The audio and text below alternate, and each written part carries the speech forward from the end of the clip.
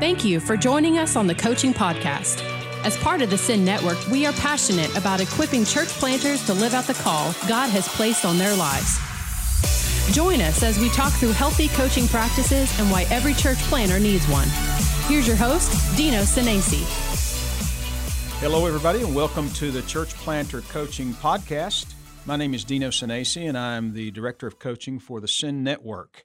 And today I have a guest with me, Samuel Rodriguez. And Samuel is a church planter catalyst in South Jersey and actually lives in my hometown. I was born in Vineland, New Jersey back many, many years ago. I mean, they just discovered dirt and water and those kind of things and in the early days. And now Samuel is in my hometown, and it's been interesting to track with him and see what God's done. We first connected in South Carolina at the South Carolina Baptist Convention years ago, and so now it's just been a great journey to see and to get to know him. So Samuel, welcome to the podcast. Thank you very much, Tino. I am glad to be here. Yes, sir. And we wanted to talk today a little bit about cross-cultural coaching. And we're going to get to your story in just a minute, but I just want to set up what's it like to coach someone that's not a part of your culture. Now, we Anglos, and here's an Anglo confession, when we think of cross-cultural, we think of an Anglo coaching a Hispanic or an Anglo coaching a Filipino or an Anglo coaching somebody from Liberia. And so it's always us to them, but we don't realize that we never coach when we're not coaching across a culture. Yeah. You know, there's some kind of barrier between me and the person I'm coaching. There's some kind of thing that I need to be really aware of as a coach. And so Samuel's an expert coach, and he coaches a lot of different cultures and ethnic groups. So we're going to talk about that just a little bit more. But I want to start, Samuel, just with a little bit of your story. How did you get from there to here? I know you were born in Honduras, correct? That's correct. I'm born in Honduras. Yeah. So tell me your story. Yeah, I was blessed that God reached me very early in my life. I'm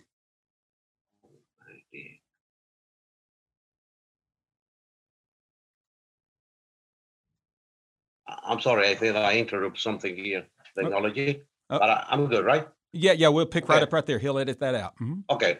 Yes, I was born in Honduras. You're correct. And what happened is 70 years ago, the Southern Baptist sent the first Southern Baptist missionary to Honduras, and he eventually trained a very young pastor there in the capital city, and they both reached out to my grandfather, who was in very bad life in that time, and then he, because their evangelism and they approached, they loved him, he gave his life to Christ. So he became the first person to be baptized in Honduras for the Southern Baptist. Wow. Eventually he grew in faith, and they, together with the rest of the team, they built the first Baptist church in Honduras. I received the gospel from my grandfather. He discipled me. He taught me how to pray, how to witness, how to read the scripture, why we need to go to church, everything. And I saw him preaching in the very basic preaching, but he planned churches as a lay person. So I got involved with that in very, very young age to learn from mentors and coaches how to do things. Eventually, the same pastor that mentored my grandfather became my mentor, my coach, and he grew me into the ministry. I became his associate pastor, and he sent me out to plant churches in Honduras. This is a long story of more than 30 years now. What a heritage! You're like Timothy, a modern day Timothy, right? Right. Yeah, and I learned from that. So we learned that strategy and that way to create a pipeline of leaders. So every time we plant a church, we intentionally develop a discipleship process and leadership development to train the new believers to become disciple makers, to become the leaders, deacons, elders, and eventually church planters and pastors. I celebrate that I have not just a second, third, but even a fourth generation of church planters and pastors that have came from our ministry. Amazing, and praise God for that. That's obviously God's work through you, and Yes. it's amazing. So we're going to change gears. This is a coaching podcast. We want to talk a little bit about your coaching journey, and then what you've learned coaching across cultures. But tell me a little bit about how coaching became more significant part of your ministry. Yeah, I think I was practicing coaching principles before 2007, but in 2007 I met one of the greatest coaches in the world, Dino Senesi, and you were my supervisor, and then I learned my first step of coaching from you, and then you asked me to coach others. So in order to get the certification, I got to coach others and develop the coaching skills. Then, in that time, I learned the techniques, the steps, the structure, and how to coach someone, not just because the obligation we have to do, but being intentional and learning the structure and how to coach and how to lead the conversation to get things done. So this is my favorite part in coaching, to push people and ask people, encourage people to get things done. So yes, it's start from that. Yeah, and you're an incredible coach, and you train coaches, and we trained coaches side by side here last year, and that was a great joy. I'm not bilingual, but I know you have good enough English that I know that you know what you're talking about. I've heard you coach and train, and so I thank God for you and what He's doing, and you're a very intentional coach. You know where you're trying to take a conversation where it needs to go. What's the most valuable part of coaching for a church planter? How do you think it helps him the most? I think the most helping the most is to keep them on track, because the church planters has too much to do. Is church planter, because I was a church planter for 24 years. I can understand them that especially for the first couple of years, a church planter need to do almost everything in the new church, and they very busy. They focus in services. They focus on the music. They need to raise money. They need to prepare sermons and discipleship, connect with the partners and create networks. Everything. The church planting, it is about everything. So it's very valuable for them to take that several things in small pieces to create specific goals in a specific time, and help them to keep everything on track to make this happen. So make things happen is the most important, crucial piece in coaching for planters, since they are busy, and 70% of them, they are bivocationals, by the way. So it's a challenge for them. But if you are intentional, if you help them to structure everything and take coaching by steps, they make things done. Yes, and that's part of it too. Sometimes a planter thinks we assign him a coach because we don't think he's doing real well, and he's kind of being punished. It's like you're not doing well. We're putting you in timeout over here. We're going to give you a coach, and he's going to help you along. But the reality is that the demands on a church planter are incredible. We need to help them to understand the definition of coaching first of all, mm-hmm. and then the values of coaching, and see in a very short time the results. So when they see the results, they get more engaged in coaching and say, okay, I get this. I know the value. I want to keep with you, stay with you, because it's valuable. Well, yes, and on an earlier podcast, we interviewed one person that you've coached, Buff McNichol. And so independent verification that your coaching, it works, that God uses it. But he even made that point. He said, when I started seeing the coaching working, I wanted it. I wanted the meetings because it helped me get things done. Now Buff is coaching others church planters. So he's becoming a very good coach. By the way, he is not just a potential. He's actually a very good coach and with doing this very effectively with others.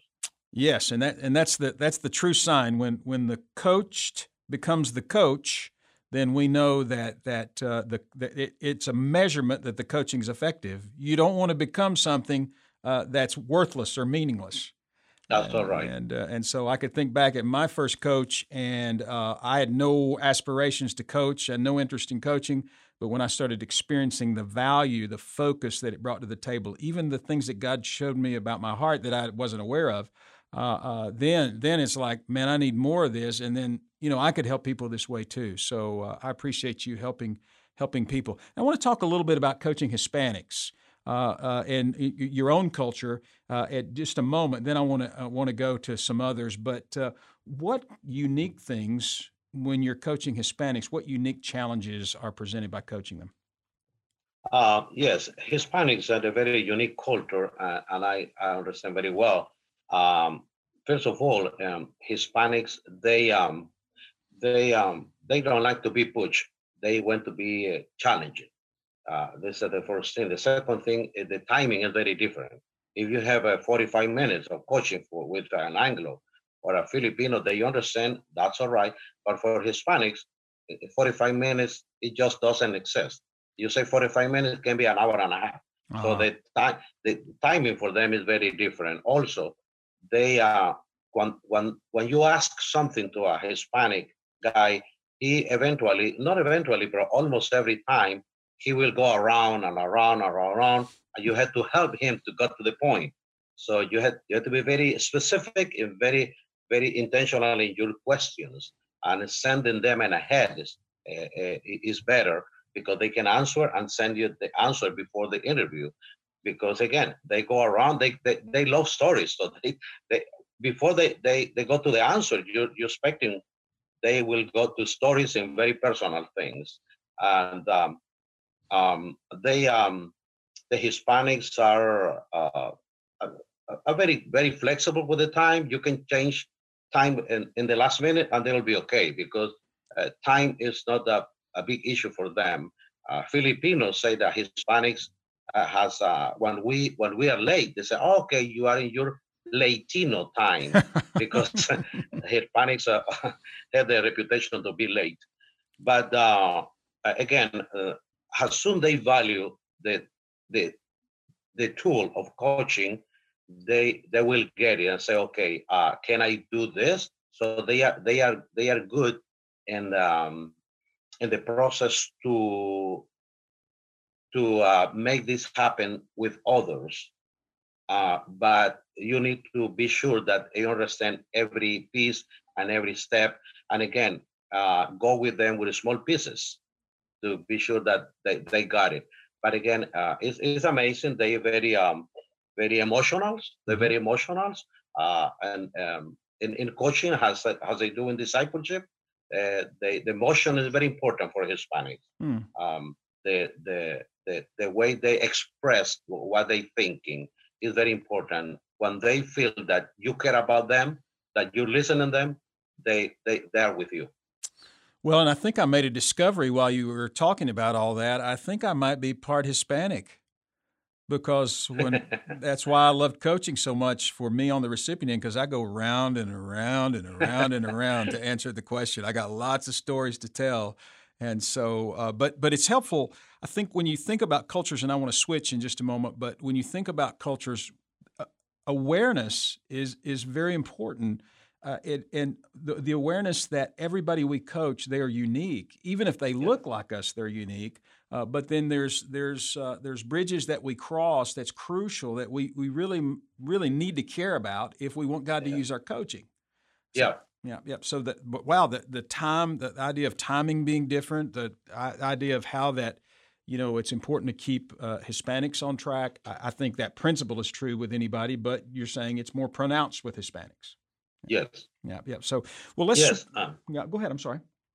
Yeah, and also they like to see you. Because the technology now help with Zoom and Skype and all of this stuff is good, because they like to see you. They go over the phone. That's all right, but they are connect with the theology of the presence. The theology of the presence is very good even for other cultures, for other ethnic groups. Yeah, and I've noticed the relational aspect of Hispanic culture, that there is, Yes. it is different, and so there'll have to be some adjustments. I want to move to Anglos because this is fascinating to me, and God's given you unique favor and responsibility. Responsibility came first, and favor came Yeah. second Yeah. in New Jersey. But so now you're a Hispanic coach and or a coach of Hispanic descent, and now you're coaching an Anglo. What is different about that for you? Anglos, I think for me, Anglos is they are more quickly to go to the point. I mean, they stay in the questions and they focus on the answers. They're more specific than that. Uh, they the Anglos they respect the time. They say, okay, let's do this 9:45. 9:45, they're there because you're very your culture about the timing is in that way. But also Anglos are in my area, and the Anglo I've been related with, I am related with, uh, they are from different backgrounds. There is just a few of them with very southern influence. Most of them they very northeast, Italian, mixed Italians or Caucasics mixed with Anglos. So they have that cross culture in their blood. But in the same time, we see that Anglos are they appreciate everything, even the small things. Hmm. They don't have to wait to the end or to have the whole thing done to appreciate you. They very good with appreciation, and even for small things, and they value your time. Hmm. They value the resources you give to them, and they look at you. Sometimes we got problem to look at the eyes with other cultures, but Anglos they look at you, they listen to you, and when they got interrupted by a call or a text, they say, "Excuse me, I'm sorry, I need to." So they very care about your time. They very care about the resources you're sharing with them.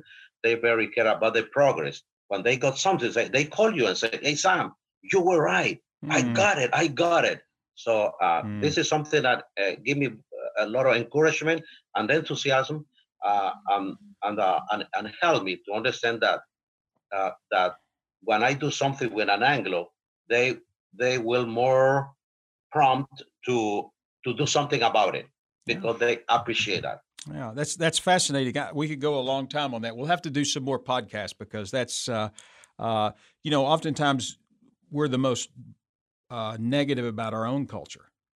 Maybe, We disappoint each other, and yeah. we don't see our culture from the eyes of maybe another culture that says, no, you guys are like this. Tell me the hardest part though, for you Uh, coaching an Anglo.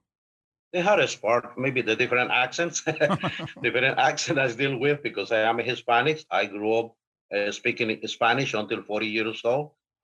I've been doing ministry uh, among Hispanics, ethnics, or Latin America. I've been doing ministry in other countries and continents, but basically I've been surrounded by Hispanic planters and pastors to train them.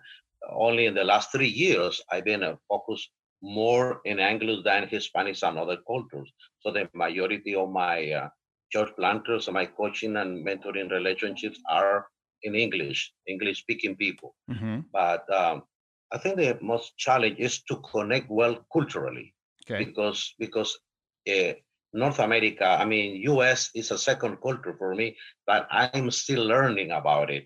The jokes, the quotes, the even the cartoons they refer with, and everything about America.